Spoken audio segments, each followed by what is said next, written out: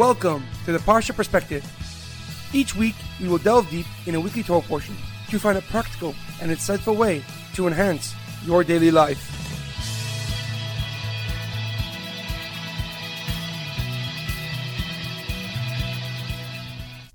Thank you for tuning in.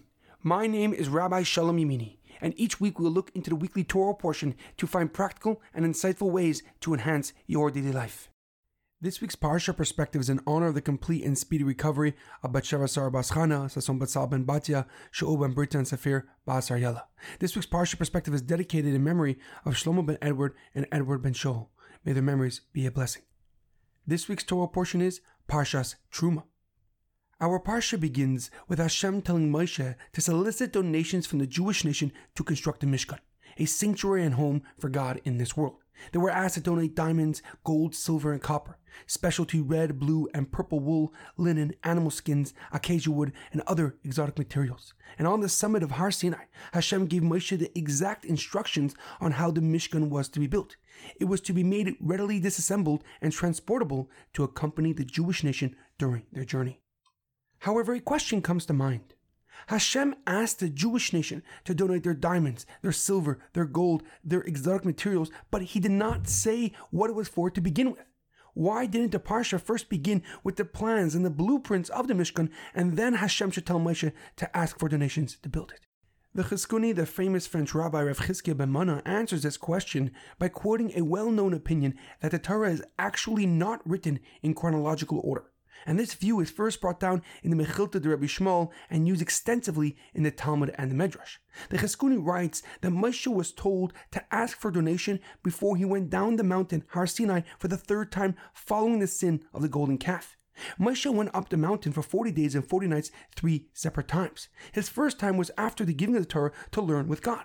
The second time was to ask for forgiveness for the sin of the Egel Hazav, the golden calf. And the third time was when God pardoned and forgave the Jewish nation and then told Moshe to build a Mishkan. The Chizkuni explains that people already knew what the donations and contributions were for. They were to redeem and atone for the sin of the golden calf. And this is why the Pasuk writes, V'yichuli truma me'es kol ish asher yidivenu, liboy tichu es trumasi. Take from me a gift from all those whose heart moves them to give. Since the Mishkan was one of the ways they atoned, the contribution had to stem from their own heart. However, the Aruch HaKadosh, Rav Chaim Ibn Attar, gives a deeper and more powerful explanation. He writes at the end of last week's Parsha, the Jewish nation told HaKadosh Baruch Hu, God himself, Na'aseh v'nishma, first we will do and then we will listen. And the Medrash Rabbah writes that God gave the Jewish nation 2 crowns, one for Naaseh and one for Nishma, as reward for listening and following his commands. And now God is putting their dedication to the test. Will they follow their words and give because God asked them to, or will they want to know what it is before they contribute? And Rabbi Sachs, of blessed memory, wrote that the very act of giving flows from the understanding that what you give is part of what you were given, and especially when you contribute for no reason. When you give, it is an act of gratitude to God for the blessing he bestowed upon you and your family. In our daily life, we must be kind and compassionate towards each other, even if the other is not deserving of such kindness. Just one seemingly small act of kindness or a smile and a good morning may have a drastic effect on a person's life. And it is imperative that you know that you are the one that gains most from that interaction. Not only because the reward you may receive from God, but also because giving allows you to show appreciation to HaKadosh Baruch Hu, to God, for what he has given you. There's an amazing quote that I once heard. Always give without remembering and always receive without forgetting. Have a great weekend and a good Shabbos.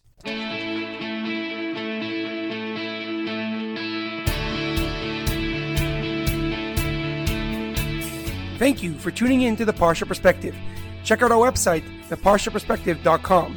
Send thoughts and comments to theparshaperspective@gmail.com. Till next time, thanks for listening.